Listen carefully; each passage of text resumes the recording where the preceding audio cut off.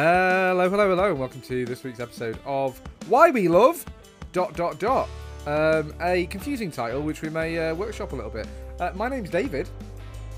Hello, my name's Sam, and this truly is a podcast about nothing. We were doing funny lines, great. Yeah, we were. You tried, but you failed. That should be a hint to you, listener. So, this is a podcast. Yeah, this is scary new format where we're not going to talk about an episode of a TV show because that's old, that's stale.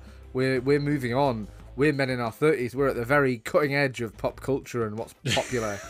You know, I even know vaguely how to spell the words TikTok, which I'm given to understand is where all notable things happen. It is.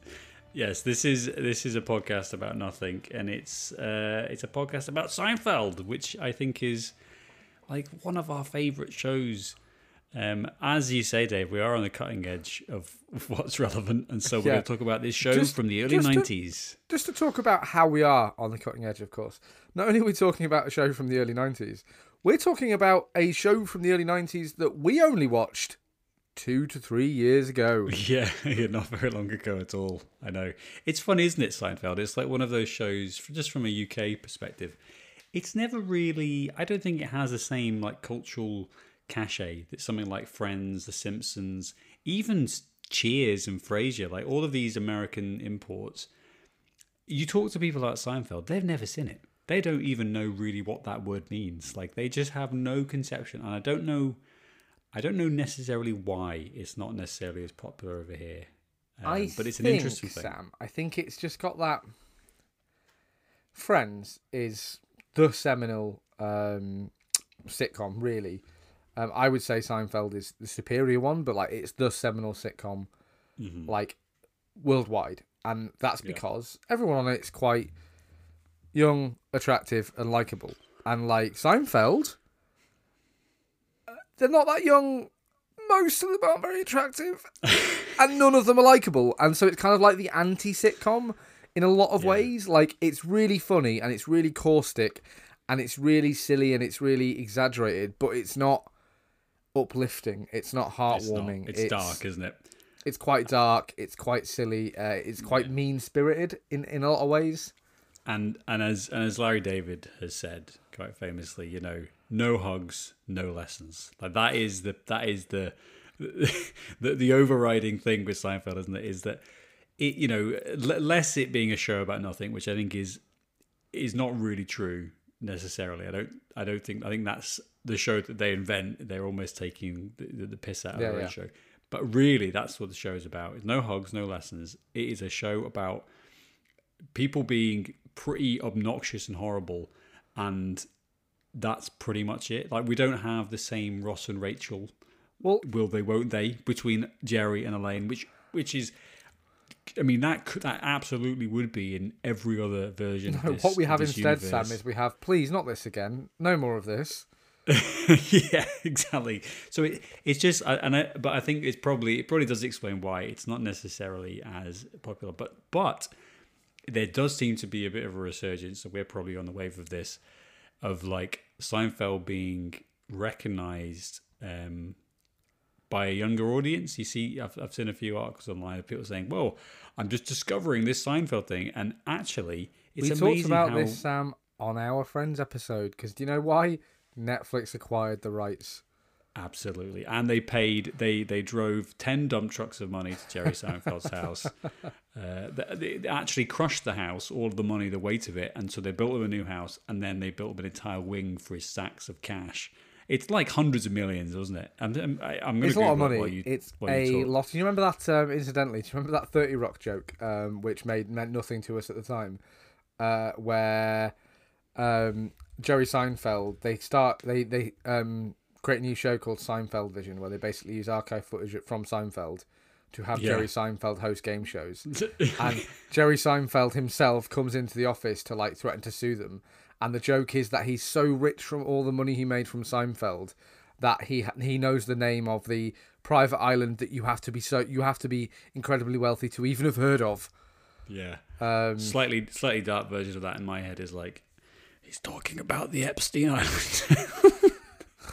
Sam, please. Can't we have slightly something? Can't we have something that doesn't directly involve human trafficking, please? Absolutely not. So 500 million is how much? 500 million for 5 years.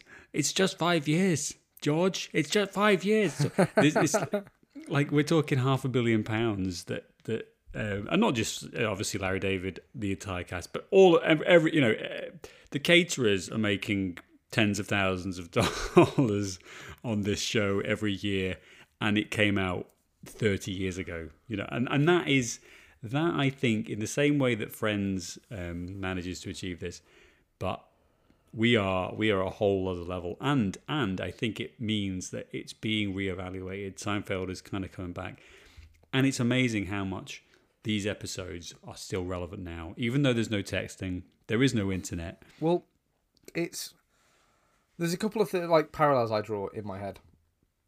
Much like any mad person, I'm not quite yet red string and drawing pins on the wall yet. Let's watch this space. I can see I can see behind you. Shut up! Shut up! I'll find him. I'll find the murderer. But in my mind, so Seinfeld is kind of like Friends is, I think, very much and we're going to talk about Friends a lot, I think, because it's that kind of parallel type of show where Friends is a continuation of the kind of classic sitcom where, like Cheers or Frasier, to Friends, it's a very sort of by rote, like you said, everyone learns a lesson, everyone hugs and makes up at the end of the episode, there's always a will they won't they, all the time at any given time there are a couple of these sitcoms on TV, and that's kind of been the case for the last sort of 50, 60 years, really. Seinfeld, though, was I think the first comedy that broke that mold in terms of the first sitcom that broke that mold in terms of like you said, Larry David's no hugs, no one learns a lesson kind of message that kind of leads directly into a lot of the modern shows that we love so much. I'm going to throw one at you. Arrested Development is a great, irreverent, funny show where all of the characters are fucking horrible and there's no self-improvement in that TV show. No. It's Always Sunny in Philadelphia. It's more exaggerated example of that. And go on. I'm going to say one more thing that I think Seinfeld is kind of does a similar thing to Seinfeld. It's actually Clerks by the Kevin Smith film. In that is a film about people having conversations that people might actually have, where Seinfeld is a show about people having conversations, like the pilot episode, which we previous episode, our first episode, in fact. So don't listen to that because it will be utter trash. But worse Jerry than and George are having a conversation which you might have with a friend. Even if you didn't have a podcast with them, I might be so Sam, do you think? I think the example is do you think Superman can run faster than the Flash? And we're just sat having coffee, and there's some realism about that I think Kevin Smith does very well in Clerks from a film perspective. But I think Seinfeld is kind of the sort of the seed of this on mainstream TV of actually there is something really engaging about just watching people have conversations. Yeah, and watching ourselves, and the examples you mentioned there. I mean, Always Sunny is for me is the child of Seinfeld. It really is because. And it's kind of dialed up even more because these, the characters in Always Sunny in Philadelphia are even more obnoxious, even more disgusting and slovenly and morally bankrupt. And actually, there's a funny thing in Seinfeld is that they are pretty horrible. They're all very self-obsessed people, and they spend most of their time. George is the main example, but even the rest of them, they're all on the grift. They're all trying to get away with something at some point. But there's also this warmth and friendliness to them, and I think so much of that comes from the chemistry between the characters. Now, I've watched a few interviews of them all together afterwards, and obviously they all look old. But what comes across is that these people really, really got on with each other. They managed to bring together 4 people, and obviously the cast and crew, the rest of the cast and crew, to create to bottle magic in a way that we've seen a lot of shows like this where, I mean, Friends is another one. Let's not talk about Friends again, but there's welcome to Friendscast every week. Friends. Which friend are you most like? Which friend is going to do this week? Friends. We were on a break. there's all of these different things that come through the characters that makes them actually really like. They're really engaging. They're really nice. They're like, because they feel real as well. They feel like real people as much as they are caricatures, as much as they're dialed up to 11, you know. And I mean, talk about George. Like, there's Larry, Jason Alexander just talked about how in the first few episodes, and I think it's like episode 5, he said he was kind of like playing. Woody Allen, and he was gonna, you know, that's the thing he had in his head of, I'm gonna be Woody Allen. And then he realized after about 5 or 6 episodes that it's actually Larry David. That's who he's playing. He's playing the writer of the show who was sitting there directing him, who was sitting there telling him what to, and I think that to me like sums up the thing with Seinfeld is that it's kind of like it's a heightened reality, but there is so much reality in there. There's so much observation, because that's where, especially Seinfeld, comes from. He comes from his observational humor, you know, which is now completely, what's the deal with the peanuts? Like, all that's completely been kind of like eaten up a little bit. But really, this is observational humor. You know, I mean, let's talk about the Chinese restaurant episode, which is one of my favorites. You are right, Sam. Just before we get to the Chinese restaurant episode, go on. I just kind of want to like agree with that and say that write what you know is quite often like a phrase that gets parroted around, kind of like, not that we're writers. I mean, again, watch this space. But like it gets parroted around like write what you know, and I think that this is a prime example of a lot of things. It's actually probably the most successful example of we like this guy. Let's have, you know what I mean? Let's build a TV show around him. I mean, maybe you could argue The Fresh Prince is like possibly like a more successful or as successful TV show based around. Do you know what I mean? You had the Ellen Show and Roseanne, and like there's quite a few shows that are like the, you know, there is a Sarah Silverman show. And she's in Seinfeld as well. We were just moaning about how much we dislike her.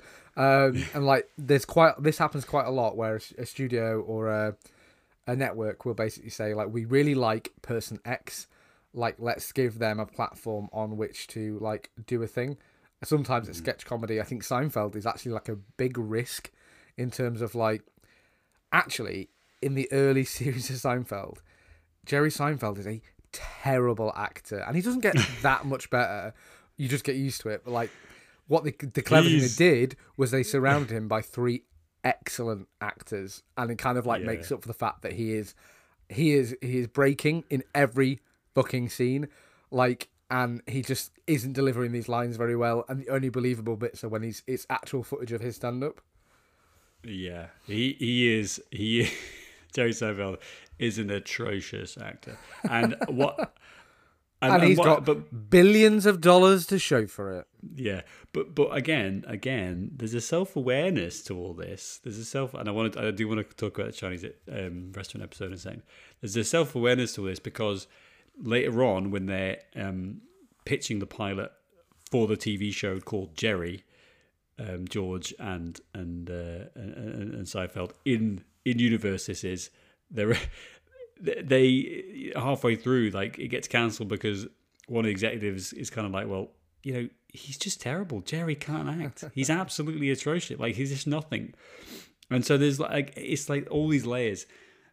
Let's talk about the Chinese restaurant episode, because I think this is one of the best ones, one of my favorite, because it sums up the kind of the show about nothing thing, which again is a bit overblown, but I think is, you know, there is some accuracy to that. In my mind, I would say it's and not to dissuade, throw you off again. It's a show about minutia. Like, yeah. So it's not about nothing. Well, it's just about the minutia. Like, you know, a plot for an episode might be the Chinese restaurant is a great episode, but I think in my mind, the best, like, minutia episode is when they go to buy that. Is it a TV or is it a chair? They go to and it's all just them in a parking garage. Yeah. Like, well, that's that's another one. But right, to talk about the Chinese restaurant episode for a second. No, there's one thing we need to talk about first. No, shut up. Because I'm to serve your point. almost every episode early on is a bottle episode, and you basically contain these characters in a parking garage, in a Chinese restaurant or whatever else, and you kind of just like what they manage to do is they just cram them together. They cram these characters together, and they bring in other people as well. But they basically don't create any room for anything to happen other than the small observational nuances, the minutiae that you're talking about. And so it kind of like you end up with a kind of like a magnifying glass over the situation where everything is turned up. And so when Elaine is forced to try and tip the maitre d' at the restaurant, or the guy, and she's so awkward about it, like, what do I do? And they're like, oh yeah, we do it all the time. You just kind of put it in your hand, and then you shake his hand, and then and it goes completely wrong for her because she doesn't know how. It doesn't work. He takes the money and is like, thank you, and then they don't get the table. There's all of these things of like, and that is an awkwardness. It's an awkward situation that perhaps we've been in of how do I do this thing, this weird social thing.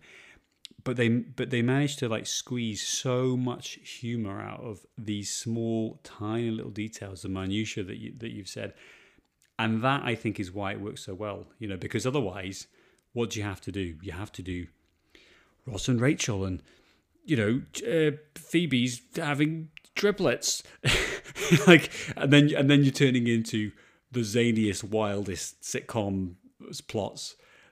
Even someone like Frasier ends up having to like lean on because you kind of need like content, whereas there is no content in Seinfeld that you could observably see. In Seinfeld, yeah, it's the content in Seinfeld. It are those awkward social interactions. It's that, like, literally. I mean, you said it off the top, like, what's the deal with aeroplane food?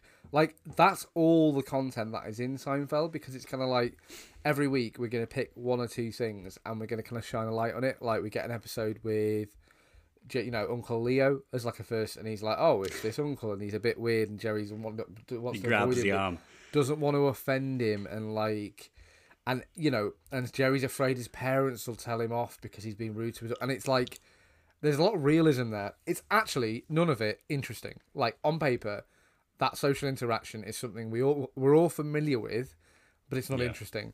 But they write it in such a way that it's engaging. And it's what's frustrating, because when you think, I could be a TV writer. What's that? I've 200 episodes of a podcast. Like, and it's like, well, if we sat down tomorrow and tried to write a sitcom about going to the post office or being stuck in traffic. Like, nobody wants to fucking read that. Nobody is interested in your shit. And yet, when you look at something like this, it is so base. There is nothing really going on. But the magic, I think, is that you've got these characters which manage to kind of like reflect on, which manage to kind of react in a way that puts you off guard. There's things that you wouldn't expect. Now, my favourite character in all Seinfeld is George, by like just a massive, massive way. Jason Alexander. There is a lot of George Costanza in all of us, and that is the true genius. He is my spirit animal. Exactly, of that character. Because George Costanza, he is despicable. He's lazy. Yeah. He's self-obsessed. He has, what's the word? He has the highest standards despite being like short, fat and bald, and like only wants the best for himself. And there's a lot of that like I think every single person like has a facet of them that is Costanza-esque. He's petty, he's mean, he's nasty in a way that is, designed to make it so it doesn't come back on him. He hates his parents, he hates his job, he hates his friend, he hates all of his girlfriends.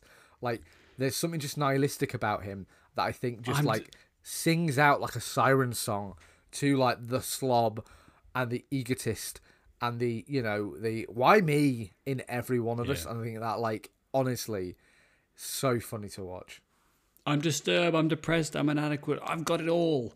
Like there's something about George that I think is I think my favourite bit is You know the episode where George and Jerry's friend from school tells George that he's lying about having had cancer, and as he goes, George, I'm living a lie, and George goes, you're only living one lie? I'm living like 40. And there's just this like this perfect kind of thing about like, yes, I'm a despicable individual, and that's great. Yeah, and that to me, like that really, again, because like I'm a nice guy. I try and keep going and but really, it's sometimes I'm just like, fuck you all, layered with a healthy spoonful of inadequacy. Self-deprecation. Like if you just, George really despises himself as well, which I think kind of like just muddles it together into this wonderfully. And that's where Jason Alexander, who is a classically trained actor, like this guy, and I mean, you should go on YouTube and watch the videos of him discussing the character, because he is so articulate. Like he completely understands to the very core of like who the character is and how to sell a line, all these things. And really it comes down to the fact that once he realized that Larry David is who he's playing, is that on one hand Larry David hates himself and also thinks that he deserves lots at the same time. and so that completely sums up George, who is like, I've got to have this layer of complete inadequacy that exists, permeates around everything that I am, but also thinks he should get the beautiful woman, thinks he should get the job, and my favorite one is the episode where George quits his job and then does it in a like the most outrageous, offensive way possible, swearing at his boss and everything, and then realizes what he's done. Comes home, he's elated, and realizes, oh shit, I'm unemployed. And that, and then proceeds to simply go back to work and try and the pretend next day, like it never happened. Yeah, what? That was a joke. I was joking. Hold on, just say, Larry David did that in real life. He did it on SNL because he hated Saturday Night Live, and so he'd have these massive tirades, would quit, and then would come back, and did it several times. I'm just like, oh yeah, I was joking. Well, no, what do you mean? I mean, you can't take a joke. That was hilarious. It's funny, and that's amazing. Like, that is amazing to channel that. There was something I was watching, and I really wish we'd done any research for this. There was something I was watching semi recently, which means I've done the maths. It was made at some point in the last 25 years, where they reference like someone quits a job and they reference like, oh well, why don't you do a Costanza? Like why don't you just go back in and pretend like you never quit? Yeah, it's a good, because it's like, and I think we mentioned off the top that like it's hard as two British guys to like really, I think, assess the cultural impact of Seinfeld, where like obviously we watched it recently, really. And we weren't the target audience when it came out because, we were very small children. But, like, I know from listening to other podcasts by Americans that, like, it is really pervasive. It's kind of, like, on a par with Simpsons, maybe, in terms of, for a certain generation of, like, quotability and referenceability. And, like, it is that cultural touchstone, which it has become for us, certainly. And, like, certainly in the wider internet community, I'm now like, oh, yeah, that's a joke I now understand because I've watched 9 seasons of this TV show from the 90s. Yeah, and it is quite a catchphrasey show, as well. Like there is quite a lot of it that is quite conventional in that sense. Maybe not like individual characters having their own catchphrases, but there's probably our favorite one is not there's anything wrong with that. From the, I think it's the episode where, what happens? Jerry it's the outing, isn't it? Is being interviewed by a college student about being a comedian, presumably. And George happens to be in the apartment when she comes, and basically they sound like a couple, so she thinks they're gay. So then they have this whole, which is great again, like this whole gay but panic, but they're not, because, like I say, not that there's anything wrong with them being gay. They just want this attractive woman to understand that they aren't gay because she's attractive. Like, that's the issue. It's not that there's anything wrong with, you know what? And whereas here's another shot we can take at Friends. This plot in Friends, which is a fucking show that took place 10 years later. Started 10 years later.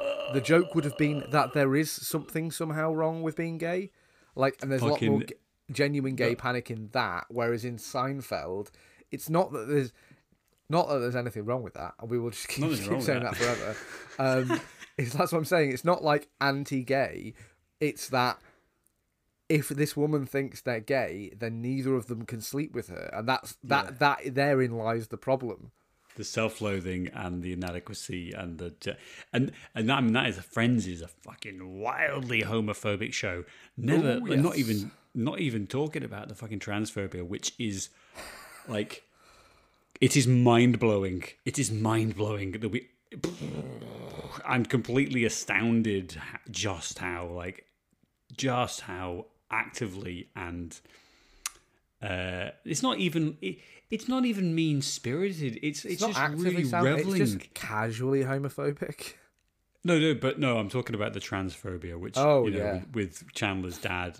I mean, all of it's exceptional, but there is, those type of, like, again, it's not necessarily catchphrases, but those little things that I think you can reference that come back,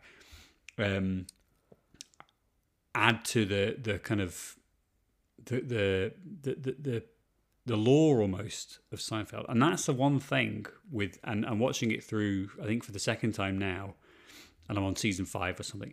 Like, third, quite possibly fourth time. I'm not even joking. Yeah, it is amazing how much they reference other stuff in the show. Now, the show about nothing and all that stuff, but there is like a rich tapestry of characters, situations, and events that they constantly go back and reference. Like, in a way that I don't think I really noticed it the first time round. I mean, there's a Susan, the NBC poor Susan. Executive. I think Susan might be the most ill-treated character in anything ever. But so she's in it earlier on, and then an entire season later, she comes back. There's no like. Do you want me to sum up Susan's arc, Sam? Because it's hilarious. Yeah, go on. So she comes in. She works for NBC. She dates George briefly. George burns down her father's cabin, outs her father as gay. Again, not that there's anything wrong with that. Not that there's anything wrong with that. Makes her quit her job, breaks up with her. She then comes back later on, and she's in a relationship with a woman. Not that there's anything wrong with that. Not that there's anything wrong, of course. And then she comes back a third time when George just goes and proposes to her. Then she's in the season and this is the genius of Seinfeld, is Susan's actually quite like a reasonable, level-headed, relatable. She's a normal person relative to the. Yeah. And in Seinfeld, that makes her a fucking supervillain.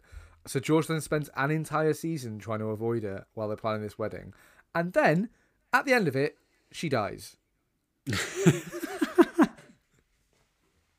She just dies. If you'd come in season 9 or whenever she dies, like, you'd be like, what the fuck? Where's, considering the reputation this show has of being no hugs, no lessons, show about nothing, like, it all actually, there is a heck of a lot going on, and you would be confused as shit. In the way that with Friends has, once a season they bring back Janice, so you kind of know that's coming. They have your Christmas episodes, they have the Thanksgiving episode, they have all of the other kind of like things that you recognize. You're ready. It's very like safe. You TV, have the guest stars.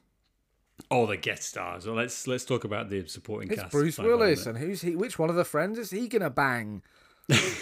He is actually the dad of someone, isn't he? Yeah, and he starts sleeping with Ray. He is, God, fuck your friends. He is the dad of the college student Ross. Ross is the most despicable human being. He is an absolute terrible. Honestly, person, he is the dad of the college student that Ross is sleeping with, who ends up going out with Rachel.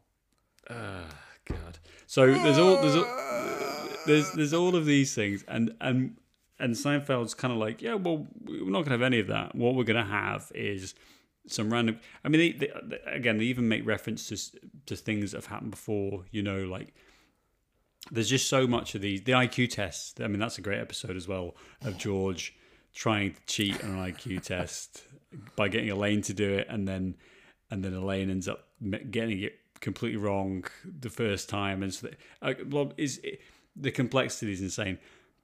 But really, you know, we don't have any of these same like tent poles, and let's not forget that Seinfeld. I think there's only two other shows that did this. I'm going to try and find it, but basically, it finished at the top of its ratings in the last 2 seasons, which is quite amazing. That's only it's quite rare. I Love Lucy and the Andy Griffith Show finished their runs at the top of the rating. So that shows like that there's something about this show that we've got better and better, and basically the backstory and the complexity of what Seinfeld, I think, is what people early episodes like I mentioned of Uncle Leo earlier, or Newman. Like there's loads of like second and Newman. There's lots of like second and third tier characters in Seinfeld. You know, and like by having them in it occasionally, like, you know, when you meet Jerry's parents, like Jerry's other parents, of course, before they recast the dad, or George's parents, where before they recast the dad. I love Jerry Stiller. I do love Jerry Stiller as Jerry Stiller. Serenity now. Jerry Stiller is phenomenal, but like all the second tier characters, like what they add isn't so much like we're gonna have a Jerry Stiller episode, or we're gonna have a Newman episode. What it allows you to do is kind of have like a bit like The Simpsons. Like we have this cast of characters we can call upon when we have a plot where Homer's doing something and he needs somebody who can drive, and you're like, all right, well, he's got Barney. Or, you know, he needs somebody who can be working at a Krusty Burger, and you're like, well, you've got a character for that. We've got somebody to do that. And Seinfeld, by the end of its run, had that. So you could have like a much more cerebral, silly, like really batshit insane plot, and it be and have that extra baked in fact that it's funny. Like, you know, the recurring gay couple. They have names in the canon, but I can't remember them. And it's like, what have you done to the Puerto Rican flag on the Puerto Rican Day, and they're in only about 3 episodes, but like by having that you can like call back to be like, oh, it's these scary street toughs, except they're a gay couple and they're gonna beat the living shit out of George or Jerry or whoever. Like by having characters like that and like Newman and like Jerry Stiller, who can just sort of come in and provide that extra levity without having to have a plot that establishes who they are, I think is like the benefit of a show like Seinfeld, which remains well written and remained good up until it finished its run. Yeah, which really is an achievement, isn't it, in itself. Let's talk about Julia Louis-Dreyfus, who, one of my favorite actresses, you know, possibly even my favorite. She's just like she understands comedy in a way that I think is quite amazing. And obviously, Veep is another show that we've watched for the podcast. I think, do you know what? It's hard to pick one of those performances, isn't it? Because I think that she's wonderful in Seinfeld. I think she's very much fourth fiddle. I think is my only criticism, perhaps, is that it's the Jerry and George show, and then it becomes the Kramer and Jerry and George show, and like so Elaine takes a back seat, whereas Veep is like it's 140% Louise Dreyfus all of the time. Yeah, which is amazing. She was a network note. A female character was a network note. Of course, in the pilot, it was the waitress who was terrible. Yeah, and I think you bring on someone like that who again, she's got, she's a classically trained actor. She's got the comedic timing and, the just this ability to be kind of like, she's funny and vulnerable and like an arsehole just like the rest of them. She can do it all, baby. There. She's not there doing the Marge thing where she gets to wag a finger at the stupid men. She is obnoxious as the rest of them. She's self-involved. She's vain. She's as up for a maniacal plan as anyone else. She is just as horny as every other character. Yes. And she's like, and they do this great thing with Elaine, where a bit like they do with George sometimes, where like Elaine can be this like this really unattractive, stupid klutz, and then on a switch on a dime, and she's like this incredibly accomplished, gorgeous woman, and it really is the writing, and it's how Dreyfuss is like portraying the role. I think like whatever you need, you can do. And we talked earlier about like how you've hit the jackpot when you cast some characters, like some actors like these who have just got the range to do it all. Like you want them to be maniacal and Elaine has some maniacal plots. You remember the episode where her and Jerry are trying to break this couple up so that they can date the man and the woman once they've broken them up. Yeah. And that is like, so there's this incredibly elaborate scheme they've got to force these two people apart and into their respective arms. And it's despicable, but it's so well played, I think, because Elaine can do that. Yeah, she's great, and again, Veep is one of my favorite shows. Like that's just it's quite an amazing thing, and you know what? Again, you go and watch interviews of Louis Dreyfuss, and she's fucking hilarious. She's absolutely hilarious, and I think it comes to the chemistry between the actors as well, which is I think so well balanced, and that leads us to Kramer, Michael Richards. He's like, there's kind of like a chaotic good, I think, thing with Kramer. Do you know what I mean? Like I kind of, there's something so doofus. Yeah, but he's also like the self-confidence. I sometimes think of you as being a little bit like Kramer, Dave, because I think you've got before. And I still haven't decided whether I'm offended by that or not. It's really hard to pin it down. You shouldn't be offended, except if you should. But there's a self confidence to you and Kramer, Dave, that I think is brilliantly positioned in the show. Like he doesn't give a shit. He's happy. He goes around. He becomes a model in LA. He's just got this. He's just got ability to just ingratiate himself with whatever's going on. He's always got a guy, you know what I mean? There's always and there's just this great richness to it. It's a real shame, Michael Richards. It's a real shame, everything that happened with that incident. And I've watched. There's a great interview between him and Jerry Seinfeld on that show, Comedians Getting Coffee or whatever, where he quite candidly talks about it and how he was kind of, the regret he feels about that, and how he's quite aware that he kind of tarnished his entire reputation and his career. Legacy as well. It's difficult to talk about because I think Michael Richards is like, let's talk about the performance, and it's always hard when inevitably a fucking star turns out to be a scumbag. Because Hollywood corrupts people. Not even Hollywood, because this is TV, but stardom, it just makes people think they can say and do what they like. Like Mel Gibson, who still hasn't been cancelled for some reason. Or Liam Neeson, who is a horrible individual who said some really disgusting things and still gets work. And I'm not trying to make any excuses for Michael Richards at all, because I don't think that's our place at all. But it makes it incredibly difficult to even talk about his performance in this TV show without being like, yeah, and then he said something really offensive and stupid and thoughtless and got himself cancelled. And obviously, yes, shouldn't be saying or thinking or doing any of those things. But then fucking two white guys on a podcast in 2022 are going to really struggle to talk about how great you were on Seinfeld. Yeah, and what he said was extremely terrible, like making references to lynching and Jim Crow. I mean, plus the N word, like all of it, and you think, come on, like what the fuck? And you know what it is? It's selfishly that thing of if Tom Hanks ended up tomorrow being, don't you even think it, Sam?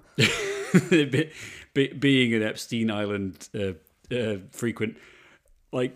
It would be crushing because you have this like emotional attachment to these actors because of the performances they've played, and I'm like, I love Kramer, I love like the character, and he's obviously Kramer, and yet so it's kind of like it's very selfish, but also, come on, dude, you can't say these things, and he's paid the price for it, rightly so, with his career. Yeah. I mean, he's getting his check for 100 million a year or whatever it is the next 5 years, so he's all right. Let's not worry about Michael Richards. He's fine. He's smoking gold-plated cigars and laughing and entering rooms very quickly. But I think the Kramer character is like a perfect foil to, like, early on in Seinfeld. Kramer is kind of like he is the wacky kind of like chaotic, like I said, the chaotic good. The guy who's gonna just appears and do his own thing and like get them involved in loads of schemes. Later on, I guess that kind of like gives away a little bit to every character has become Kramer in that way. But we still have that, like you said, that wild confidence. You have the also like quite naivety to Kramer, where he quite often like says and does things that are quite naive and like genuine. The only character on Seinfeld to like express genuine concern over other people. That genuine, that's kind of like a recurring thing, is he's the only one who's like, oh, I wonder if they're all right, and everyone else is like, no, who cares?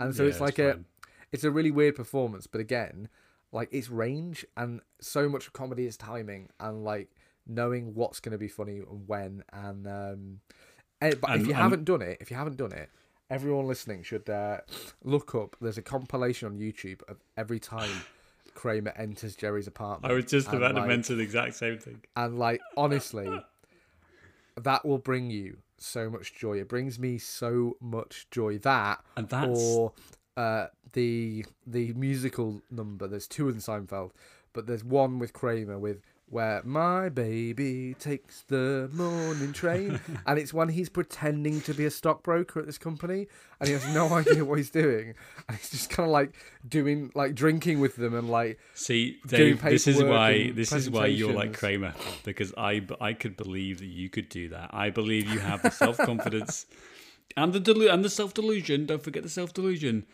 to pull it off. So trouble that's why it's a compliment. In the 1990s, it was much easier to gain access to buildings, and you couldn't just Google somebody and figure out whether they were meant to be there or not. So I genuinely think, here's the thing, completely separate. How hard do you think it would have been to have attained a free education before the internet? Like, oh God. If you've got the money to live, right, you could just turn up to a campus and just start going to lectures.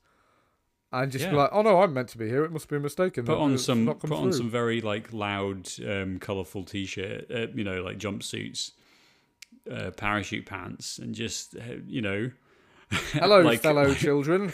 What's happening? Like what's his face in like Buscemi? You just that Buscemi. I know. We're the same person. We're the same person, Dave. We need to spend time with other people.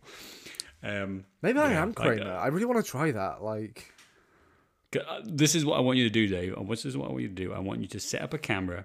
I want you to walk through a door very fast. I want you just over and over and over again. I want my own compilation. Then we can compare it to Michael Richards' performance and see. Let's. The trouble is, Sam. I reckon. Let's stop there on any. Well, hold on. Let's stop there. We're there because let's stop there on any other comparisons to Michael Richards' performance. I shouldn't follow Michael Richards' career. Yes, just walk through doors. That's it. Stop. Just walk through doors. I do suspect Harry might out Kramer me on that. He's got that kind of like Michael Richards gangliness, like that. He's got that physicality. He did it once.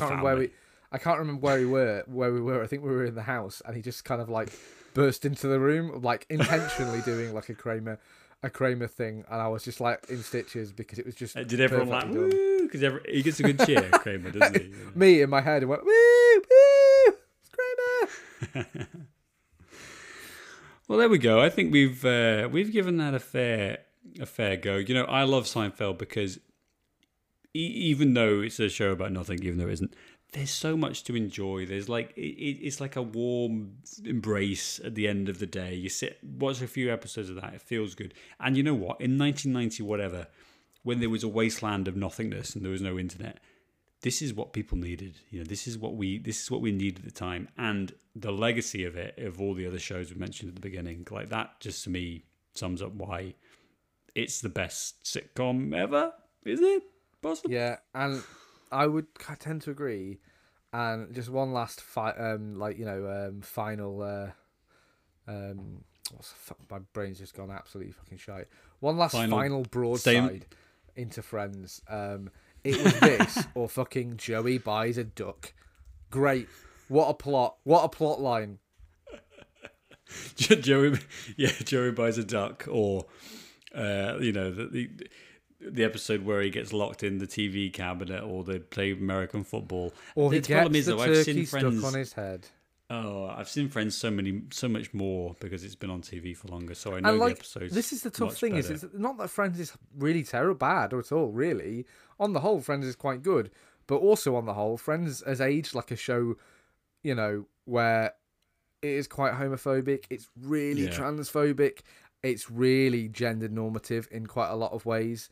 Like even down to like allowing the male and female characters in Friends only to do things that would traditionally be done by males and females. The women work in fashion, cooking, and massage. And that's not even to mention the fact that there is literally no significant peoples of colour in the entire series. There's Ross's girlfriend, in season 9. Like towards the end, like shit, we have done nothing for 9 years.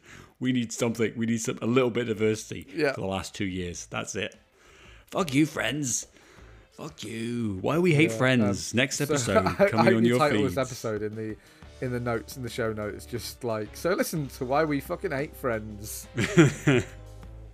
Although Friends is alright. Yeah. I mean, again, like previous episode, go back and listen to our Friends episode, and we'll probably say how much we like Friends, but also probably lampoon it for its flaws. We are nothing if inconsistent.